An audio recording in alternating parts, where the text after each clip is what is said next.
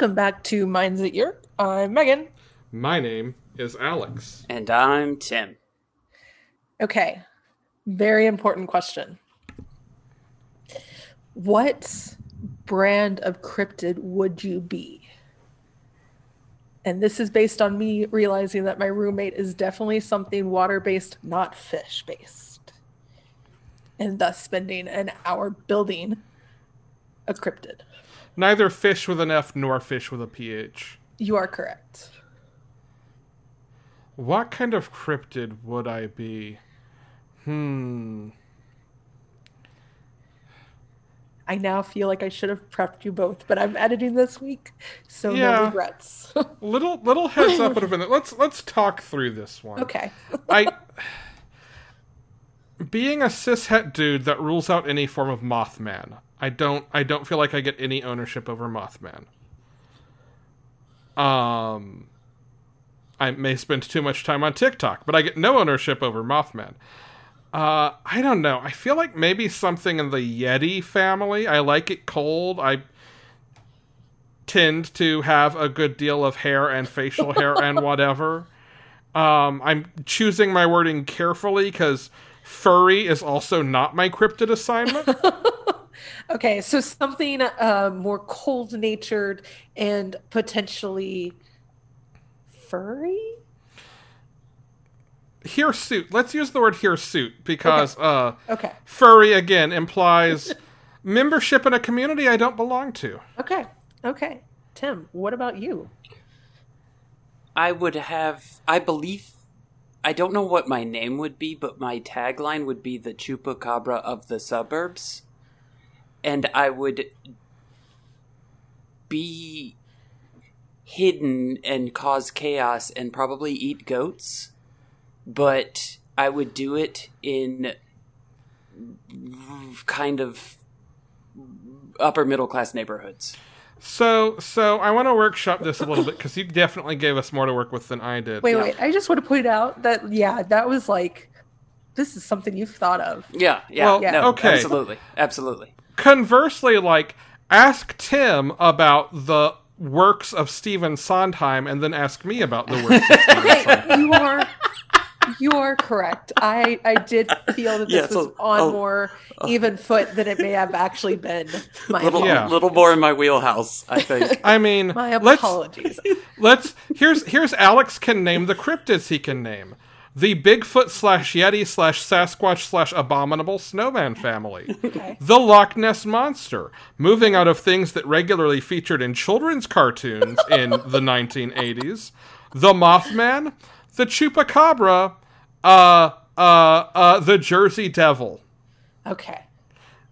But only because there's a sports ball team named after them. And I don't say sports ball being apathetic towards sports. I just literally don't know what sport they play. Because I'm apathetic towards sports, but not in a, preachy, judgmental way. It's just not my bag, baby. It's hockey. Hockey, yeah. Hockey. They're a hockey team. Yeah. I knew that. Yeah. Okay. Go Falcon. No, Falcons is football. What was our hockey team here? We had a hockey team. The Thrashers. Thrashers. Yes. And before that, it was the Atlanta Knights. I feel like I'm going to have to bleep all of that, guys. Oh, right. We're talking about Animorphs again. We can't say where we are.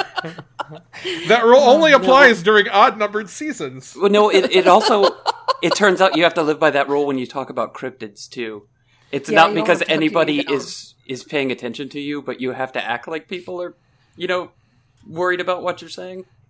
So it's all part of the game. Is Alf a cryptid? Oh, I was about to say, let's workshop Tim's, but now I just want to talk about this. Actually, no, let's go back to Tim's thing. Hang on. No, okay, you know what? Ahead, okay, so hold on. I feel like Alf is Melmacian until he moves to Earth, at which point he's an alien, but only for a short period of time, at which point he would jump into the cryptid category. Oh. Okay. I'm going to go with I'm an Alf. Okay. I recognize as soon as I say that out loud, I'm probably in 2021 on the internet setting up some unfortunate acronyms that could stand for. But hey, you know what? I'm tired of dating apps, so bring it. Actually, I just want a keychain of Alex Alf Alex. Alflix. No, Alf Alex makes me think of Little Rascals. We just give you the little hair thing. Yes. Anyway, the chupacabra of the suburbs is a mouthful. It is. How do you feel about the yuppie cabra? I like that. Ooh. Well, that's what I was saying. I hadn't thought of a name, but I do love that. Now, there are some follow-up questions that come out of this, because linguistically that makes you the yuppie sucker. So, oh my god. Do you then eat yuppies, or do you just eat their goats? I feel like I would eat their goats, because once you start eating people, I would only eat people when I felt threatened, which meant when I've been seen. Ooh, Wendigo, that's another one. I know it still belongs to the Sasquatch family, but... No. Wendigo's not the same thing. Okay. Those are rooted in First Nation okay, cool. belief. Yeah. I mean, alright, well, so is the Sasquatch. No, like... It's not the Sasquatch same is thing. also appropriated from indigenous. Oh, I didn't actually realize that. Okay. Yeah. As it turns out, a lot of North American Yeah, you're not wrong. yeah. Culture in general is appropriated from other cultures. This is true. Which is strange, because I definitely watched... yeah, this is an Animorphs podcast. Never mind. Yeah. Have fun editing, Meg. Yep. If you are a suburban chupacabra, Tim. Yes. Which is a great name for a rock band. Mm-hmm. Organic free-range goats? Oh my god, that's the reason why it's upper class. Yeah, no, that wouldn't be my preference. Actually, I would more eat the goats. The goats are just the innocent victim in my spite of eating goats of people. It would be more a passive-aggressive attack at people. We did confirm you're not eating people, because you're not, like, eating goats as in, like, the greatest of all time kind of goat, right? Like, No, I Okay. I would attack people if they saw me, because I had to protect the mystery of me, but I would not openly hunt and eat people if I'm left alone. Okay. But I would, like, go in people's basements and take shiny objects. I'm sorry, did you say chupacabra or Gollum? Well, you gotta remember that it's still me. So there's Smeagol, there's gonna be elements of both. It'd be hard to separate the two. Okay. I feel like we're missing an important question in all of this. What is that? Meg, what is your answer? Oh, I would be something similar to, like, a not deer, where it's like you think it's something from far away, like a deer, but as you got closer, you realize it's not a deer, and it's terrifying. So an Andalite. No, because, like, that from far away, you still know that that's not a fucking deer. Jackalope. Jackalope's also a cryptid. Jackalope might be the greatest of all cryptids. Well, there you go. Please don't eat me, though. The greatest of all time, cryptid. Don't. the goat cryptid. Also have figured out a few of my next names from the goats I buy in Stardew Valley. Anyways. All of this cryptid talk is much more fascinating than the hour of Animorphs we watched this week. And I want to think about that when we talk about how these Andalite costumes look. Okay. I was shocked to see two Andalite costumes on screen at the same time. Same. I thought that was editing trick. I was going to say, I'm not convinced it wasn't a Haley Mills situation. Yeah. I feel like one was a puppet and one was a person. Yes, that sounds right. Because one, like, put its arm on the other's shoulder. Yeah. It seems like. Yeah. Okay. I did appreciate calling back to something that we talked about last week, which I remember clearly because I finished editing that today. Tom did walk into the arcade at one point and say, "Why do you have a dog in here?" So maybe the dog's not allowed in the arcade, but the minimum wage employee who was underpaid 20 years ago and is even more underpaid now just didn't give a fuck. The arcade employee is in the actual arcade probably about 10% of the time that the arcade employee is paid. Oh, I went the opposite direction of that arcade guy has seen some shit. He knew there were yerks before anybody else did. Well, you know, he survived the Great Arcade Fire in 1992. Oh, before we get too far into this lore, though, can we get a summary of this week's episode? Yes. Episode 4 was called On the Run, and it was directed by Ron Oliver. Jake lost the disc, and someone found it, and will give it back for a price. An Andalite. Melissa invites Cassie and Rachel to the sharing. Tom wears cool rugby shirts. Sorry, that was just me adding that. Marco and Jake do the pet store bit, and Marco ends up in a capital D dumpster. And then a trash truck. Marco gets the disc, but it's a yerk trap. Tobias watching them do some weird group reenactment of the end of Breakfast Club. Episode 5 is called Between Friends and was directed by Sean Levy, who went on to direct the Night at the Museum series and Stranger Things. Tobias tells Rachel he's a permabird. Melissa is acting strange. Jake says, keep a low profile, and Rachel's like, no. Chapman heads to his secret comms room to talk to Visser 3, and 2 identical cats come in. Chapman takes Cat Rachel to see Visser 3. Jake follows as Homer. Visser 3 wants Melissa to join, but Chapman is having none of it. Jake gets Rachel out, and Tobias helps the escape. Episode 6 is called The Message, and is directed by William Fruitt. Tobias almost eats Cassie. Cassie starts hearing voices. Tobias and Cassie pass out. Cassie goes to find the voice. Visser 3 hears it too. There was a crash landing. An Andalite grabs Cassie. But then Visser 3 is there too. Cassie skunks him. The gang runs and butterflies out. The new Andalite is Elfanger's brother, Axe. Axe makes a human morph. And that was episode 4, 5, and 6. You might say that Axe was saved by body spray. No. I mean, Damn, that's really I probably good, might. Yeah, I probably would. I would. I hate how much the longer I think about that, it's actually really good. Because my first reaction was just like, we do not talk about Axe body spray. No, but it works so well. Hey, so speaking of that dumpster, I feel like I should give an update. Last episode, I talked about the theater I'm on the board of thinking about bringing in a dumpster, and they did, and we filled it up and got a lot of shit out of storage that needed to go. Can anybody guess what the name of this off-brand dumpster was? What the brand name of it was?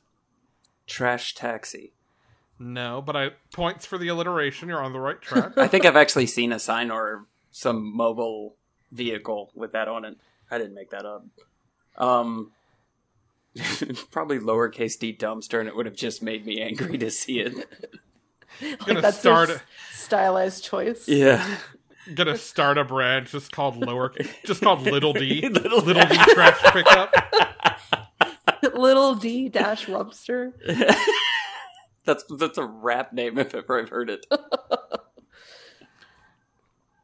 It was a clutter cube. A clutter cube. Oh my god, I hate that. Because you know what that says to me? Moving truck.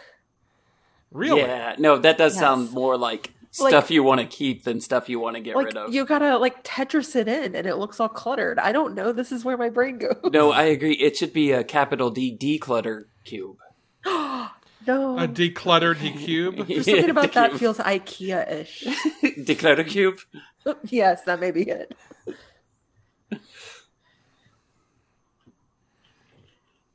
Okay. So the first episode was about getting back the disc and finding out it was the Yerk disc. Can we talk about how the 3 Yerks at the end are the most 90s villains? They could have been picked up from this, dropped into Power Rangers, I would not have been able to tell the difference. dropped into any vaguely action property of the 90s. Yes. I mean, it was bob cut haircut, like just straight flat at chin level.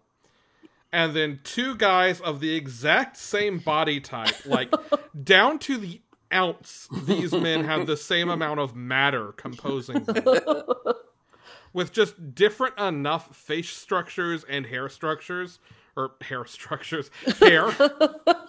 Facial structures and hair. Hairstyles. There we go. Harry Styles. To not be twins. Yeah. I just, like, all I can picture is that if I saw these three people marching around the mall or, like, moving as quickly and very suspicious, like, I'd be like, we're following them. Something's up. And yes, this is probably how I end up as a controller. Like, that's my origin story, is I just followed the aliens in. But they're so suspicious. Don't be suspicious. Don't be suspicious. Can we talk about the guard, the mall cop, who, was just around every corner from Marco from the moment he shook his hand yes, and congratulated him on how good a job he was doing. Yeah, that is why he got caught. That is like peak, this kid is up to something. There is no scenario in which any human ever has this interaction. As insane as this episode is for a lot of reason, and in its 90s it also feels like the most true to Jake and Marco that you could really find. Like, just one dumbass plan after another. Was this the nylon fiberglass episode, or was that last week? Yes. This was yeah. That was this. Yeah, no, absolutely. Which, as soon as they started that debate, I'm like, oh, I remember everything about this episode. So I don't know if anybody has ever said this, but I thought it was one of the better narrative choices of the Animorphs TV show to go ahead and get that security guard plan out of the way. Because there was something about the age group of the people in the TV show where that would be like just the first thing that we go and try is to morph a person, and especially a person who's in a position that would get us into, I don't know, the back room of the mall. If I don't know if it has a back room, but you know what I mean? And then for that not to work, a different direction than the book series, but I thought it was something that was good to get out of the way early. Well, and it also gives us a moment to handle the, what about morphing people without making it an ethical question? Yeah. It is physically painful to Marco to morph another human. Yeah.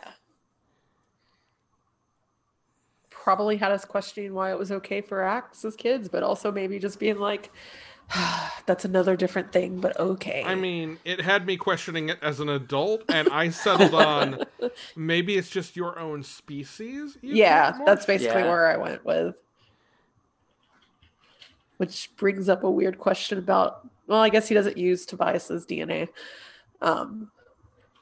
You know what? And I was sitting there, I promise you, the end, like, for 10 minutes after that episode when I was like, but he only used 4 of them. And then I had to think about it in the book, and I'm like, wait, did he only use 4 of them in the book? And I'm like, yeah, because Tobias was a bird, like, way before Axe showed up. Which, like, okay.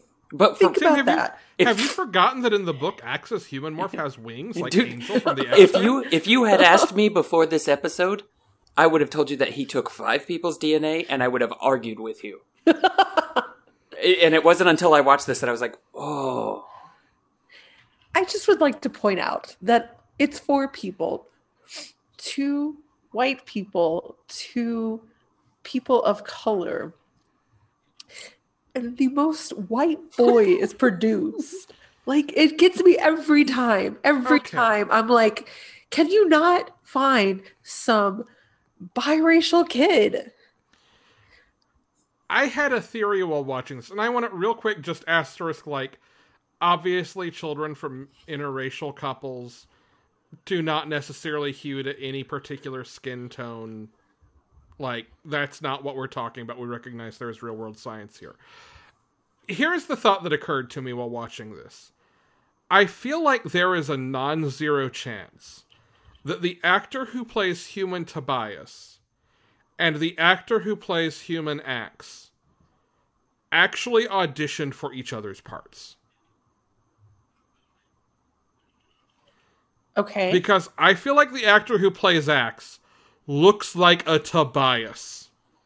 And I feel like the actor who plays Tobias, especially if you take the book like strangely attractive child description, looks like an Axe. I could see that. And someone was just like, hey, we actually want this kid on camera more. Oh, that is potentially what happened. Yeah. But I do feel like he's going to get back his morphine power at some point because Yeah. I can't imagine a kid being a voiceover the whole time. Somehow I'm kind of surprised they haven't already. That said, I love, in a very Loki way, the way they cut to these serious shots of the Hawk, Oh my like God. he's just another person. Yeah. It made me so happy. And occasionally the Hawk like screeches and stuff. But Yes. what is even better, and I hadn't realized this until my roommate watched the last episode with me and pointed it out. You can see the Hawk's leash the entire time. Oh, I did not notice that. 100%. And then like see its little things around its leg, and I'm like, you guys did not trust this bird at all. And then I was like, how did they get the bird to play dead? And he was like, it's a taxidermy bird. Come on. Yeah. I just was genuinely like, I'm impressed. How do you get a bird to play dead? Slip in an extra mouse. Or something. Hey, did Jake morph a different lizard in the mall than he morphed in the first episode? I don't know. I'd need side-by-side comparison shots. There's no way I'd know that. And I the feel like answer it is 100% probably yes, because they lost that first lizard or something, but... I feel like it was like a little brown lizard in the first one, and this one was like very green covered in number 1. I think you're right.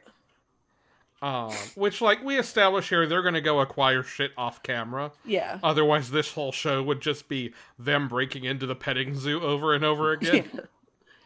Yeah. I want to talk about how dumb that the controller is, because, like, look. You're going to have to narrow this down. You have in the pet shop. You have an Andalite that's like, I'm the parrot. Leave the disc with the iguana. And the dude's not like, well, I'm going to take both the iguana and the parrot. Like, yeah, he'd still be wrong, but, like, you really trust the Andalite to be like, I'm a bird. And meet it? I did. They set up a parrot trap. Oh. That's 2 references to that film in this episode. Can I make it 3? I would have definitely... I did think about him telling him to leave it on the iguana cage, and I was like, no! Pick the furthest thing from you, like something non-animate. Like, go leave it with the dog toys. That you can't figure out what I am. I think that was the most Jake moment for me, where I was like, that is Jake. You dumbass going, hey, I'm smart enough to like not have him put it on my cage, but the next cage over. It's like brilliant. Absolutely brilliant. Also, I'm the bird. He'll never get it right. I'm the Andalite. I'm the parrot. Now please come hand me the disc. I'm the iguana. Shit. Yeah. I just enjoy the critical thinking skills that say, as soon as the cashier said, no, that's our mascot, this Yeerk did not think, oh, then that's probably not the Andalite. If it's always here. Right. There aren't 2 of them now. These aliens did not kidnap a bird. But they think there is a group of Andalites, and maybe they think they took the other bird to hold so that there's not 2 birds, but also, yeah, you're right. The Andalite came in, acquired the bird, then morphed the bird, and then looked at the bird. It's like, hey, buddy, take 5. I got this. The other bird is outside smoking a cigarette. Like, hey, cool. We got a 5-minute break from being pet store mascot. That feels very 90s. going outside to take a smoke break. That does explain why in season 2 there's a very special episode where that bird dies from lung cancer. I was wondering about that summary. Huh, okay. Yeah. Spoilers, Tim. Sorry. Yeah. Now I'm just not going to watch the rest of the show because it's been ruined for me. This episode is so great from, like, Jake and Marco being like, haha, we're so smart. And the girls come in and immediately are like, you realize this is fake, right? Yes, I loved that moment. And also, if Cassie's telling you that you smell, come on. She was on a farm. Well, and, like, she's trying to be polite about, because Marco is literally covered in all this shit. Yes. And Cassie's like, does something smell bad? But then she's like, it's you. And I'm like, could you not tell? Really?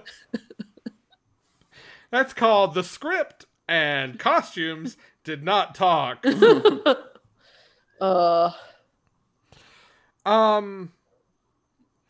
This episode starts a trend that is something I've noticed more and more across various pieces of media lately, but like every episode that we're talking about today does this, and it is unfathomable to me. And that is addressing your cousins as cuz or cousin. We got to make sure everybody knows we're related because we look nothing alike, and you look 15 years older than we. Have you ever met a human who does that? I do it, like, ironically. And, like, I guess, okay, fine. I've met people who refer to people that are not their cousin as cuz. Yes, that's different. That's a very different, like, social function. Yeah. I'm talking, like, and, like, the least intrusive moment in this, in fact, is when Visser 3 addresses Axe, my Andalite cousin. No, like, I feel like, especially with one of my, like, when they were teens, I'd be like, what up, cuz? Kind of thing of, like, trying to embarrass the ones that are much younger than me. But that's about the only situation I can imagine using that in. Maybe my problem is this. There is no human I know who I would actually want to, like, jovially talk to, who I would ever want to denigrate by comparing to one of my cousins. I get that, but I think it is also supposed to be in the same way of, like, how people greet, brother and sister. I don't know that I have ever... Our culture doesn't do that, but there are cultures that do. Okay, that's fair. I just... Hearing two very white yuppies call each other cuz over and over... Okay, no, that I agree with. That was bullshit. But I'm talking about the Andalite cousin part. The Andalite cousin part, like, that was the least intrusive version of it. But yes, I feel like it was very much Tom being like, I need the audience to know that we're related. And Rachel being like, what audience? Yeah. The yerk in my head. Hello, cousin. I have figured it out. Cousin. Name will come Rachel. That's just it. The yerk couldn't remember her name. Remembered her function, not her name.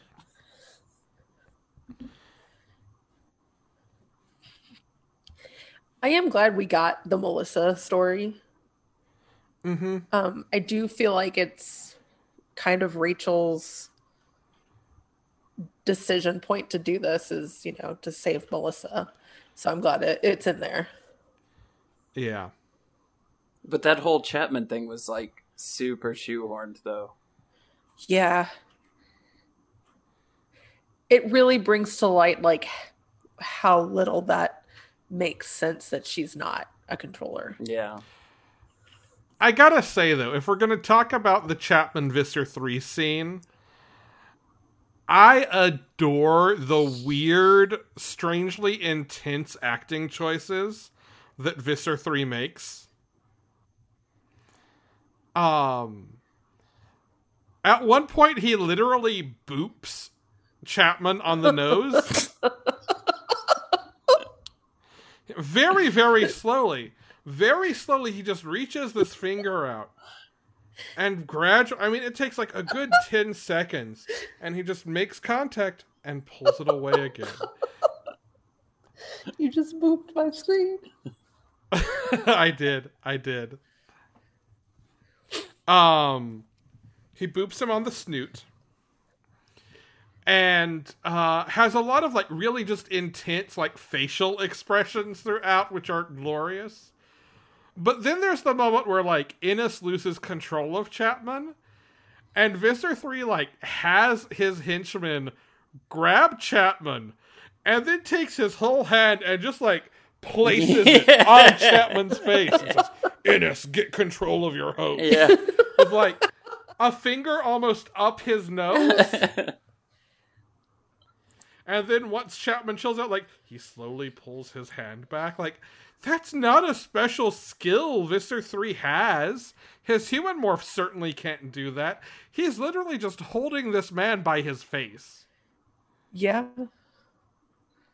Did we want to talk about the moment when Amidala died? Oh, I'm sorry, when the butterflies escaped? Take a look. And he was... It's in a book. He was just there screaming, "No!" And I was like, no. Why? Why does everybody have to do this? Because the Animorphs had the high ground. Yeah. I really love that this show had Tobias disappear. They had no idea where he was. Are kind of bummed about it. Like, literally, these first 2 episodes, Tobias is missing. But then, like, everybody's walking home all chill at the end of the first episode we watched. And everybody's kind of like, yeah, he'll show up at some point, I guess. Like, what the fuck? And the second episode frames his arrival as, like, this horror moment. Yes. It perfectly fits with how everybody felt about Tobias in his life, though.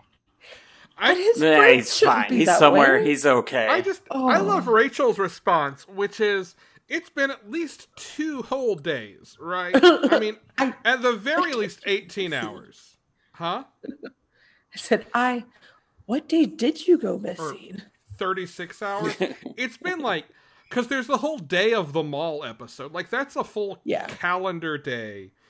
At best, it was the night before that they were in the Yeerk pool, so maybe that night, maybe it's the same day as the mall, he flaps into her room and is like, "I stayed in the morph for more than 2 hours." Well, morph back. I can't. Try harder. Like, it's not like it's been 2 hours and 5 minutes, Rachel. It's been 2 days. I'm sure he's had the thought, try harder. We're not still in the 2 to 3 hour range. No, like, there's a little wiggle room there. Not this much. Yeah. And which is something we learned in his book. Like, it's not exactly 2 hours. Yeah. It's 2 to 3. 2 to 3. No, I wasn't meaning that. I mean, like, in book 3, there is the moment where he's panicking because based on a clock that he sees, it had been 2 hours and his friends were going to be stuck as wolves, I think, or something. Yeah. And, I wasn't always making fun of you, but yes. I know. I'm always making fun of me. That's my secret, Cap. Fair. There are a few books, though, where we get that. Because, like, Cassie morphs back at, like, 2 hours and 10 minutes at some point. Yeah. Maybe you're more right than we are.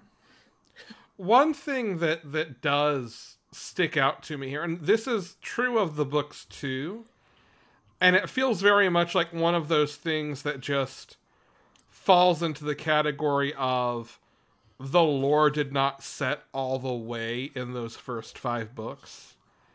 Mm-hmm. I feel like it should be much harder than it is for Axe to combine other people into one person. Oh, yeah. Like it does, it's never used again. It's never discussed. It's never even like you could do this thing. We've never been able to figure that out. And eventually becomes where they almost know more about morphing than he does. Yeah. And I mean, we learn explicitly that like they have way more experience than any actual Andalite with morphing. Mm-hmm. And other than maybe Visser 3. And Like, they just forgot to show the tool that he was using. Canonically very difficult to mix animals. Which I know, like, at least in this case, you've got the same genetic makeup. Right. It just feels like one of those things that, okay, we don't think about too hard, and that's fine. But it did stand out a little bit to me on this end of the story, having been through all the books now, again, recently.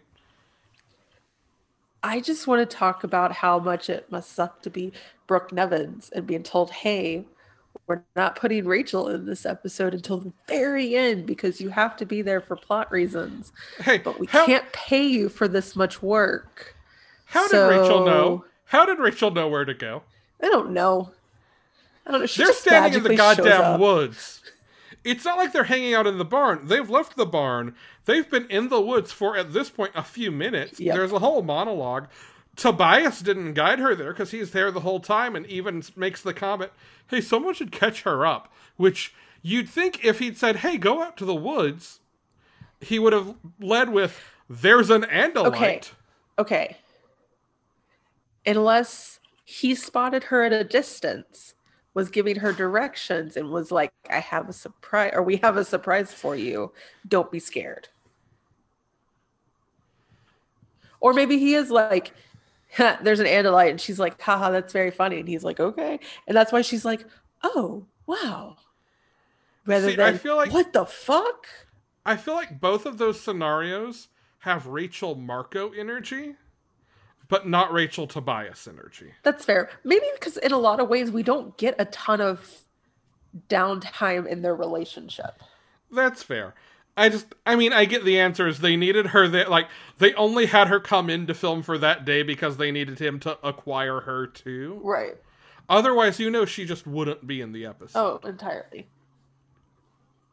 Which is just bizarre. It also makes me wonder, is someone going to be missing in each episode going forward? Do we never get more than 4 kids at a time?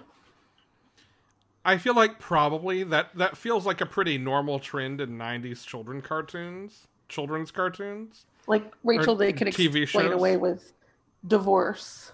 Cassie working on the farm. I feel like Jake Marco has to help his dad. Yeah. I feel like Jake has to be there. I mean, it already kind of feels a little bit like the Marco and Jake show. Oh, very much so. Like, I feel like it's going to be a lot of Marco and Jake and then a rotating cast of Tobias or Bird or Tobias and reused Bird footage. Because let's be honest, we know that's going to happen. Oh, yeah. That was, again, a normal, like, cost-saving measure in children's TV at the time. And or Cassie and or Rachel and or Axe, but like never all of them. How did Cassie know it was Tobias? Do you think Tobias know what was Tobias? She's hopping around as a bunny and he's getting ready to swoop. Do you think he like speaks out loud like, fuck yeah, dinner time? Or like, because she's like, Tobias, it's me. How do you know? Okay. It's Cassie. She probably recognizes the coloration of that specific bird and knows she's got a 50-50 shot.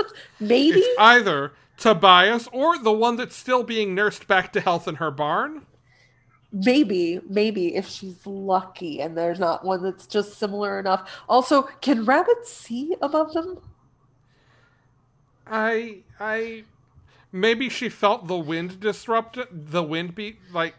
air disturbance. There we go. Like, as it swooped, maybe there was just that sort of, like, air current thing. And she's like, oh no, it's me, Tobias. I hope that's you. She just got really fucking lucky. Yep. I mean, especially given that we already had the, you mean I've just been talking to a bird moment somewhere in the first 3 episodes? That's fair. That's fair. How did we feel about baby Andalites, who was very clearly a person in a costume and not a puppet, as we never saw below like chest level? I was fine. I wish they had like solved for maybe a little bit more movement. Because it was a little disruptive. Like, this is obviously someone in a suit, but also he has to stand stock still. Because, like, if he moves too hard, this thing will fall apart. Yeah. I did appreciate that at one point we got some Tailblade work from one of the Andalites. Yeah. I went, that's not going to cut through the door. Oh, I'm wrong. I love that, like, now watching this on a modern TV, clearly those tails are, like, painted foam. Yes. Yeah. Being held up by, like, marionettes. Yeah. Did you see the Tailblade when he grabbed Cassie? Yes. And had the Tailblade? It, like, whipped around him. Yeah. Like, I was like, first of all, even if that had any weight to it, it would be a rock. It would not be anything sharp to it. yeah, I'm like, this is a prop I could make awesome. I also feel like it was very obvious in this that the stalk eyes don't move. Yeah. Like, when they're in the dark and, like, maybe someone's dying and wants to focus all their eyes, you don't really think about it. But this one, I was like, man, Axe, those are some stationary eyes. Especially like, to have the commentary about seeing behind them. Yep. While we are picking on the tech budget for this show, this made me laugh. I had a lot of fun with these 3 episodes. We only saw Hork-Bajir once in this trio of episodes, but it gives me an excuse to bring up the thing I did not say last time, which is, I feel like these Hork-Bajir are wildly malnourished. Yes. And also, it looks weird with them not having tails. Yeah. I did not notice that they didn't have tails. I noticed it in the first episode, that, like, they don't have them, and it makes it seem impossible for them to balance like that. When they roll up to Visser 3's house, and the 2 Hork-Bajir are outside, all I could think of was, like, I need some Hork-Bajir gargoyles. Whenever I make it in life, I'll commission these things to be made. That's incredible, actually. Okay, here's what you need, Tim. Hork-Bajir gargoyles and Taxxon rainspouts. Yes, absolutely. Speaking of, do you think we're actually ever going to see a Taxxon in this show? No. Like, is that just too much of, like, horror to put into a children's show? I mean, no, it's too much effort to put into costuming. I feel like that's the actual answer. Yeah. I feel like if we see a Taxxon, it's not going to be frightening. Okay, fair. No, but I do honestly feel like if they were going to pull out a Taxxon, they would have done it already. Because they were mentioned just as soon as the Hork-Bajir were in the book series. So yeah, they just decided maybe that they one get didn't a happen. slightly bigger budget in the 2nd season. Maybe they wanted to hook their audience before they explained the cannibal aliens. I bet the cannibal worms. we could make an Animorphs TV show Taxxon ourselves.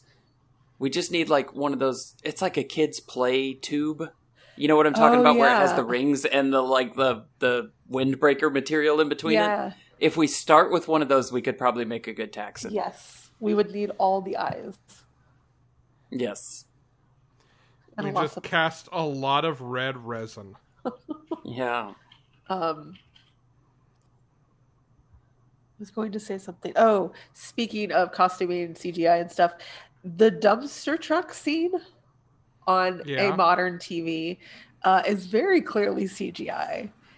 As it's, like, pushing Marco forward. I was like, that is some bad CGI. Marco had some great facial expression work in that scene too, though. He did, and, like, I feel like he's calmed down into Marco more. Yeah. Like, I like this take on Marco. Yes. It feels a little less forced than the first few episodes did.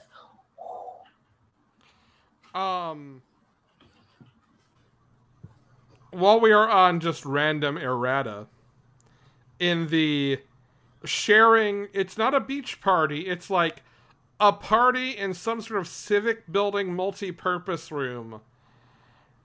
There's a DJ, And this DJ is the least interested DJ I have ever seen.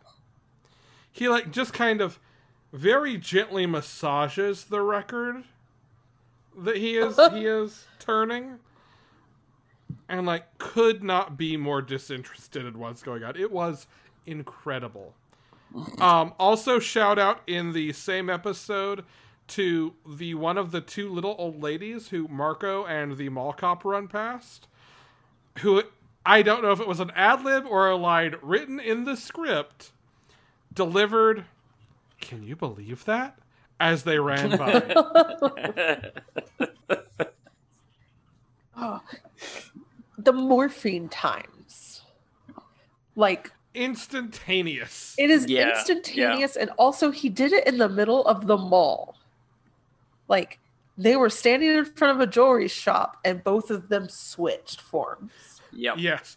One of them crawled out of the other's pocket, they morphed, and the other crawled into the first's pocket. The hell? They are definitely keeping it low-key, that's for sure. Yes.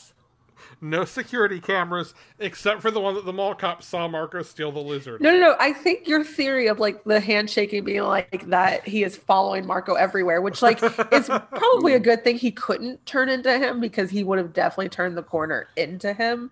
Yeah. As him. But that, I think that explains why the cop was there. I want to see this episode remade in a post-Paul Blart world. Okay. Or I want to see the Animorphs versus Paul Blart. I love the way you just described a post-Paul Blart world as a world that was noticeably changed. Yes. After the creation of Paul Blart. As if we had one world and then the next it was completely different. Tim, can you refute that premise? I cannot. We were irrevocably changed. There's a meme that's like, people under 40 know that the world changed or became so much worse, or the terrible place it is. I don't remember exactly what it said. The moment that the gorilla whose name I'm totally blanking on. Harambe. When he died, but none of them can explain why. Yeah, that's and that. I was told that's what sent us down the darkest timeline. And that also could describe Paul Blart. Yeah. Yeah, it really could. They were not that far apart from each other historically. Okay, so Inanna we fell in love with a box that we put on top of her. And she stalks me in this box. This box keeps inching closer and closer. And she's doing a real Solid Snake thing there, huh? Yeah. Not the first person to make that joke, but nice job. Thank you. First person on this podcast. That is true. Megan's going to get the little exclamation points above her head. If I were editing this one, that sound would absolutely find a place here. Oh. All right. Is there anything else that we really want to talk about when it comes to these 3 episodes? Okay. For whatever we make fun of this, I'm still having fun with it, and I can't wait to watch more. I'll be honest, there was a part of me with the mall episode that really had to debate. Obviously, it wasn't the disc, but, like, was there a version of this in the book? Because it really does have the energy of an Animorph book. It really does. The pet shop? The pet shop thing? All of that episode. I'm fairly certain that was in the book. I think the scene I was thinking about ultimately took place in either a Hot Topic or a Spencer's. I do feel like there was something with a Spencer's, but it wasn't called Spencer's. Like, it was just a vague reference. Oh, there might have been a Spencer's. I think there was one explicitly with either a Hot Topic or a Spencer's. It was the one where Eric was having power issues and kept, like, freezing. And at one point they had to, like, hide him in the Spencer's. Spencer's. I do remember that. Yeah, yes. Yes. Like, I think that's the episode I was coming back to. This really has the energy of that. It does. It's like it really feels like it could have been in the books, and especially the earlier books where they weren't quite taking it as serious, despite maybe attempting to commit suicide, as they do in the later, like,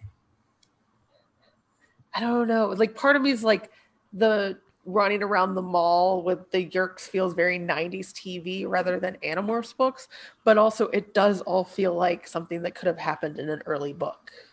I mean, Jake has the line in, like, episode 5 about how we've had so many near losses. I'm like, oh, my sweet summer child. And I don't just mean Scott Summers this once. Oh, you don't know. You don't understand. You're saying that to Rachel. Oh, honey.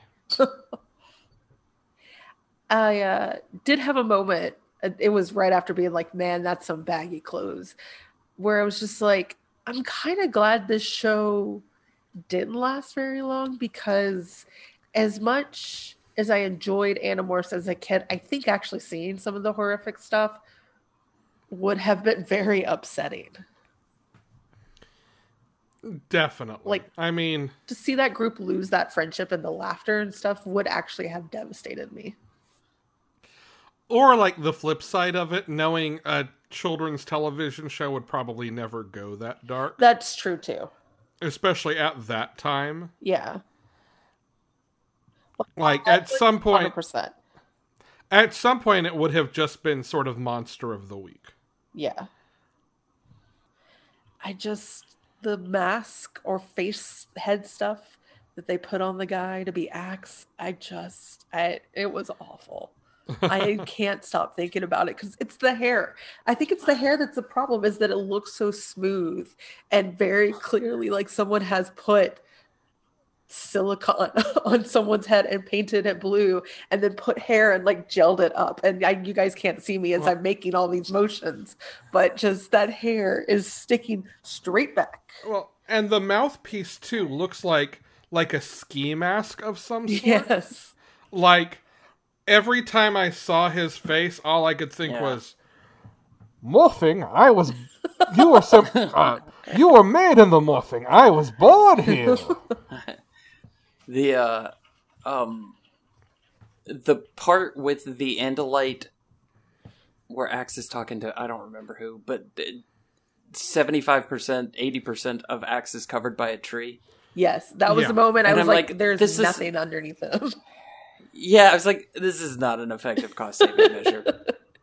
Like, you did not achieve your goal. It looks like they stepped into someone's backyard and was like, all right, if we put all of these bushes together, we're going to make it really green and like we're in the middle of the forest. And it's like, no, that's not quite how it works. And like, also, all the shots over Axe's shoulder, so you get like the back of his head and his right shoulder and right arm. But that's it. I'm so disappointed that they don't have more than 25% of an Andalite to use in any one shot. Like, they have 3 Andalite pieces to variously... is variously a thing? To arrange in various ways. Also, we have yet to see a single hoof. This is true. Maybe that's not... Maybe that's a modesty thing. The censors were like, no.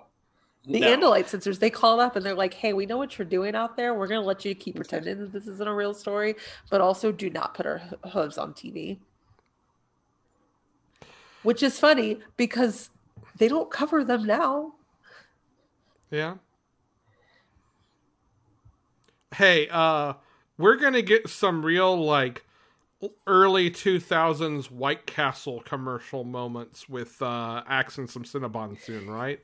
I am certain. Yeah. White Castle, Hardee's. I think it was Hardee's. I really do think they cast him well. It's at the same time, he doesn't have the right look, but like the comedic factor of it was good. Yeah. Why, what? I'm sorry. White Castle? I don't remember White Castle commercials. There were some, maybe it was Hardee's. There was a series of, let's say, sexually suggestive commercials. Oh, Hardee's for sure. About a hamburger chain that involved... I don't know if Jessica Simpson was also washing a car at the same time. Yeah, it was Hardee's and Carl's Jr. Yes. Yeah. My point here being, like, I feel like that is the energy they need to bring to his eating a Cinnabon. Well, I guess like that is a good question. We got 2 episodes next. What do you think's going to be those episodes? That's a you question, Tim. Oh no, do you remember? It's Alex? gonna be. No, but Tim's the one who makes predictions. No, but I also want to hear what you think. It's going to be X. There's going to be pieces of X learning how to engage in human culture, but those are going to be like the B stories on the episodes. That's probably going to be the B story for like every episode from here on out.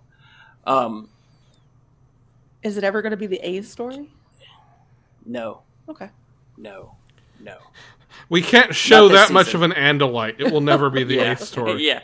Maybe season 2 or something, but no, I don't think so. You're going to get more of the same, like it's going to be more of the same. The chaotic sharing trips. So you think they're going to stick more in the same vibe and not expand into other stories? I think we will get an episode where Jake gets yerked, though. Because I think that was a really good story, and I think they'll use it. Also, you just remembered that Meg said that happens last week. Also, I just remembered that Meg said that happens next week. Yeah, you're right. It does at some point happen. Not these 2 episodes, though. Oh, no. I do. I kind of can't wait for that one. That one you could also do without any enhanced production costs. You just have to have Jake say he's a yerk, and then it happened. So, it's good. You need to rent a hot tub. God. Yeah, but they still have the yerk pool. They just need to clean the water up. Instead of that sludgy, nasty water. Okay, so you don't think... so originally, we wouldn't let you watch any of the TV show until we hit a certain point in the book series. Right. So you don't... We have now rewatched every episode that I've seen. Right. I have not seen episode 7 you don't... in my life. You haven't, but you don't think that there are storylines that we were trying to prevent you from learning? Okay. So, I'm sure that there are, but I don't feel like in the 2 seasons of the show that it's going to get super deep into this episodes, or into the story. Like, I'm going to say this: Rachel's not going to die. We're not going to get that far. No, into for sure, no. You're not going to get the Hork-Bajir Valley. I hope. They're I hope we get David. That would be cool. Yeah, but I don't think that's going to happen. Okay, what storylines do you think might happen? Let's go with that. What storylines do you remember? Let's go with that. I'm hoping that we get an episode of The Extreme. I'm hoping that there's Crazy Buffalo morphs human. Okay, no, I want to remind you that we wouldn't let you watch the TV show until episode maybe 20 after we finished book 23 or something like that. Which is the end of the David trilogy. No, it's after Tobias finds out that he's Elfsfangor's kid. Wasn't that the Andalite Chronicles? No, that's when we found that out. Oh, gotcha. Okay. Fair. They're going to go to Australia. Right? I actually don't know if they do or not. It feels very 90s to do it, so. Yeah. There's going to be an Area 51 episode. Okay, that would be a storyline okay. Yeah. 100% the Andalite toilet is a Nickelodeon storyline, yes. I don't know. I just don't think they'll get into the bigger stuff. Do we have a budget for Chi? No. Yeah. Actually, maybe not the actual, but I'm fairly certain, at least if there's not an Eric, there's someone in some childhood show that I have cast as Eric in my head. And I'm curious to find out which one is true. Both are equally valid and possible. I would love it if the Helmacron showed up. That would be such a fun episode. That one's great because they're so small that you don't even have to design them. Right? I feel like there are storylines and like before we got big university that still work. Like there's I know what's coming up, but like stuff from the before the first 20 that like could still work as easy Nickelodeon shows. What about Marco's mom, Tim? Ooh, that is a good question. Because that one... Yes, Marco's mom shows up. And she is Visser 1. I'll say yes. I did have a moment where I made a comment about how I appreciate the fact that they did do this Melissa storyline, because it is kind of the point that like Rachel went, this is why I'm fighting. And it's not presented in exactly the same way, but I'm glad they did that. And I do hope they kind of have all those moments for everybody. I'm trying to think through the books now. They're going to go to the woods because of Dapson or whatever it was. So some logging's going to get done. Yeah, that's going to happen. Hey, also people should go listen to Sporadic Phantoms.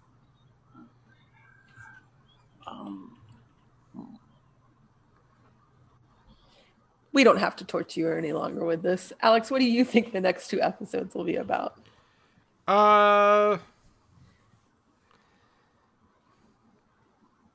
don't know.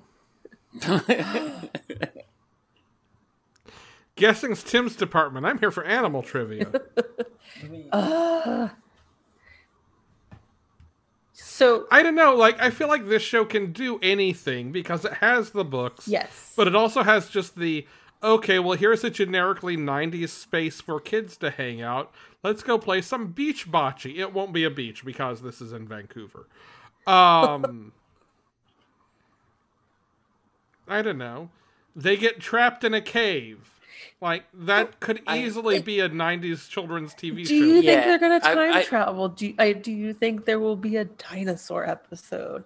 Do you think Crazy Monster with Rachel lost memory? I mean... I want there to be an Interspace episode where they go inside of Axe. I could see the Megamorphs 1 kind of being a thing, because there aren't any big, crazy, like, set-piece moments to that. There's a big dust monster. Yeah, but cheap 90s CGI. True. Alternate future episode where you see how they would have turned out if something happens and then whoever wakes up from a dream or the alternate we past. We have like 3 or 4 of those books, Where, you get Jake and his Civil War era grandfather or whatever. Yeah. I mean... great-grandfather. I did appreciate, with the same energy as, like, speaking of the Dust Monster, I thought of, like, footage, like, historical footage of the Dust Bowl, because I did appreciate the use of like space shuttle footage, like very hastily, like cut together and then rotated 90 degrees as like ashes falling. Falling yeah, that was great. It's like, okay, this is the Discovery, but no one's gonna ask. Okay, I do forget every single time that. I know that they find Axe because I always remember the scene of him turning into human Axe, but I always forget that they remove the ocean factor of it. Yeah. And do this warehouse thing that is clearly just so that you can't see the Andalites well. So, hey, speaking of that warehouse, did anyone else expect the Animorphs to get covered in pesticide and hit by lightning? No. And now I know why you said that, but man, I'm so mad at you. Alex, for a brief moment, I forgot those books fucking existed.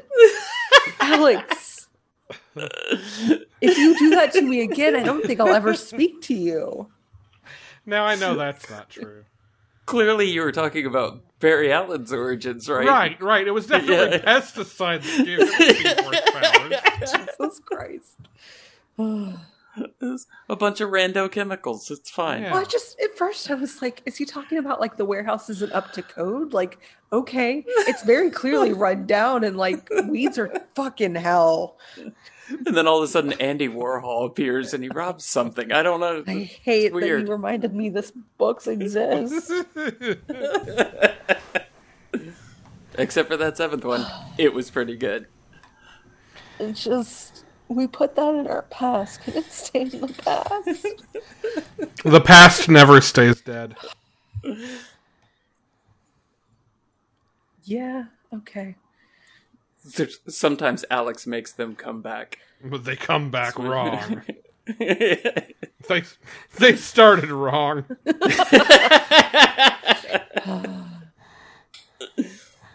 Alright. Any animal trivia, you traitorous person, you? I do, in fact, have animal trivia. Biologists have vastly been underestimating giraffes' social skills. Haven't we all, though? Apparently.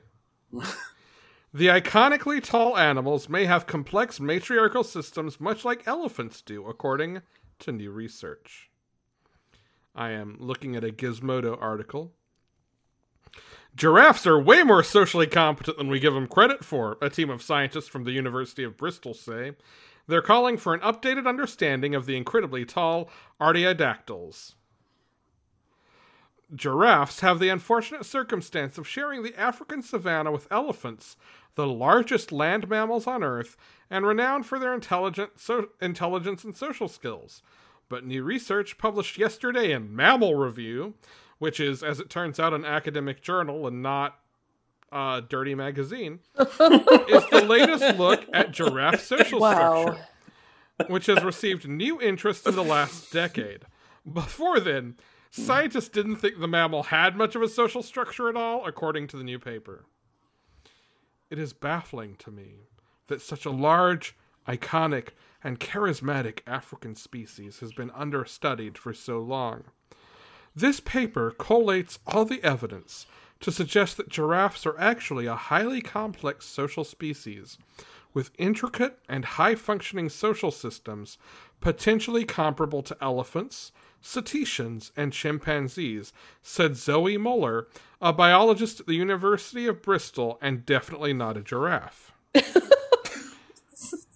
Muller's team reviewed 404 previous papers on giraffe behavior to get a broad view of the animal's social system, paying special attention to females in different social groups, male giraffe dispersal, and how offspring are reared and for how long.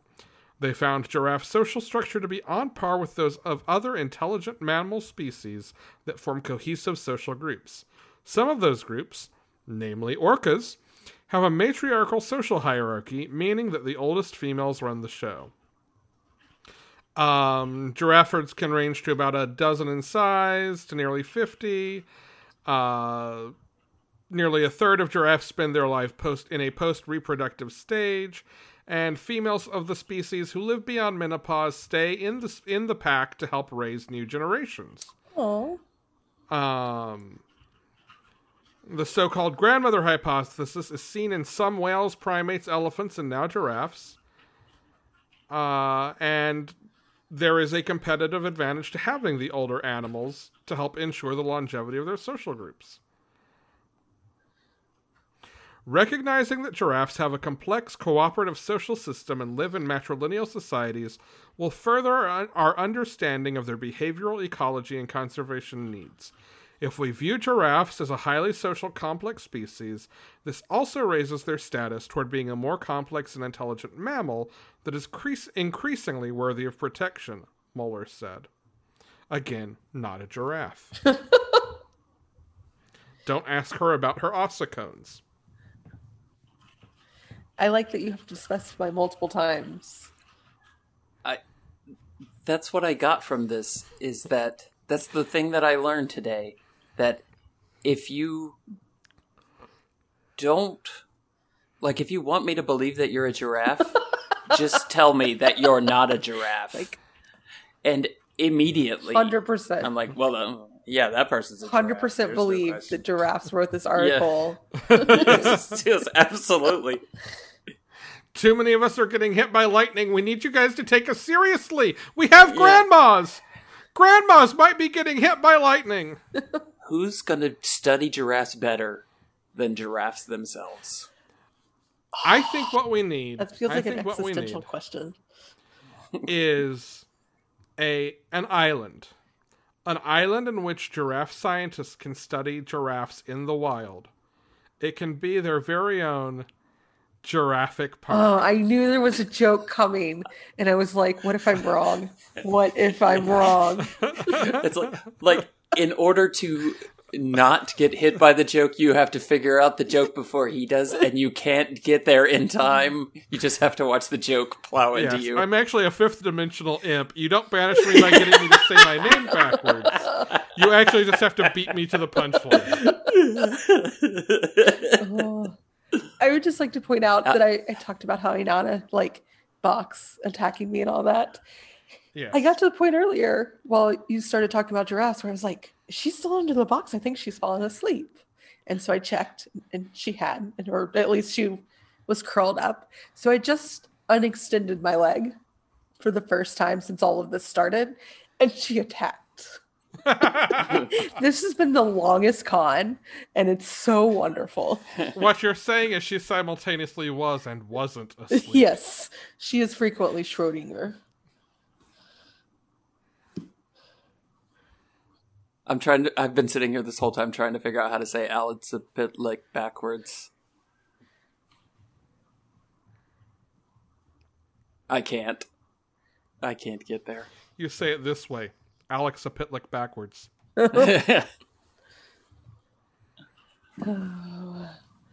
All right. Any listener questions or reviews? Nope. All right. Hey, you should send us questions, though, because too often I go and I look at the form and I'm like, oh, hey, it's been updated. Someone sent us a question. And then it's just some asshole trying to promote a service online being like, hey, there's a typo or a link's broken. You should buy our fucking software to find it, asshole. Send me real questions so I don't have to be bummed that that's what we get. And if you're one of those people, rethink all your fucking life choices. You are one of those bots. I'm so sorry that is what you're stuck doing. Look, I will support the robot uprising if it means no more of that shit. Fair. Because you shouldn't have to do that, but get it out of our Google form. That's fair.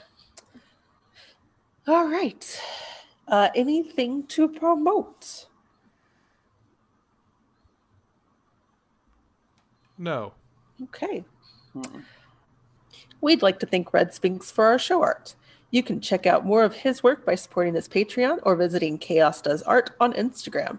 If you're interested in getting some cool art, email Red at c.spinks.animator@gmail.com. Peep our social medias, Minds at Yerk, on Facebook, Twitter, and Instagram. If you want to send us questions, comments, or love letters, you can email us at mindsatyerk@gmail.com. Website is mindsatyerk.com. Spell Yerk, Y-E-E-R-K. If you like us and want to help us out, rate and review on Apple Podcasts. Available on your podcatcher of choice. Let us know if you can't find us there. Alex. Yes. What fascinating quote did you bring us this episode? If you don't like me when I'm angry, you're going to hate me when I'm bored. That was great. It's a good t-shirt. Oh, that just feels like Visor 3 doesn't know how to threaten people. That's Visor 3's match profile. 100%. 100%. Oh, now I feel like Visor 3 is in fact on Match. Not Plenty of Fish? Maybe. I'm sorry. Victor Trent. Wink. Oh. He has the same initials. His human name has the initials of Visor 3. I didn't notice also, that. Trent, Trace, Trey, yeah, like 3. Yeah, I was gonna say, I feel like that's 30. If you add an E to it, I think it's 30 in French. Or Spanish, treinta. Anyways, now that we're having these epiphanies about Visitor 3's secret identity, I've been Megan. My name was Alex. And I was Tim. And until then, we fight.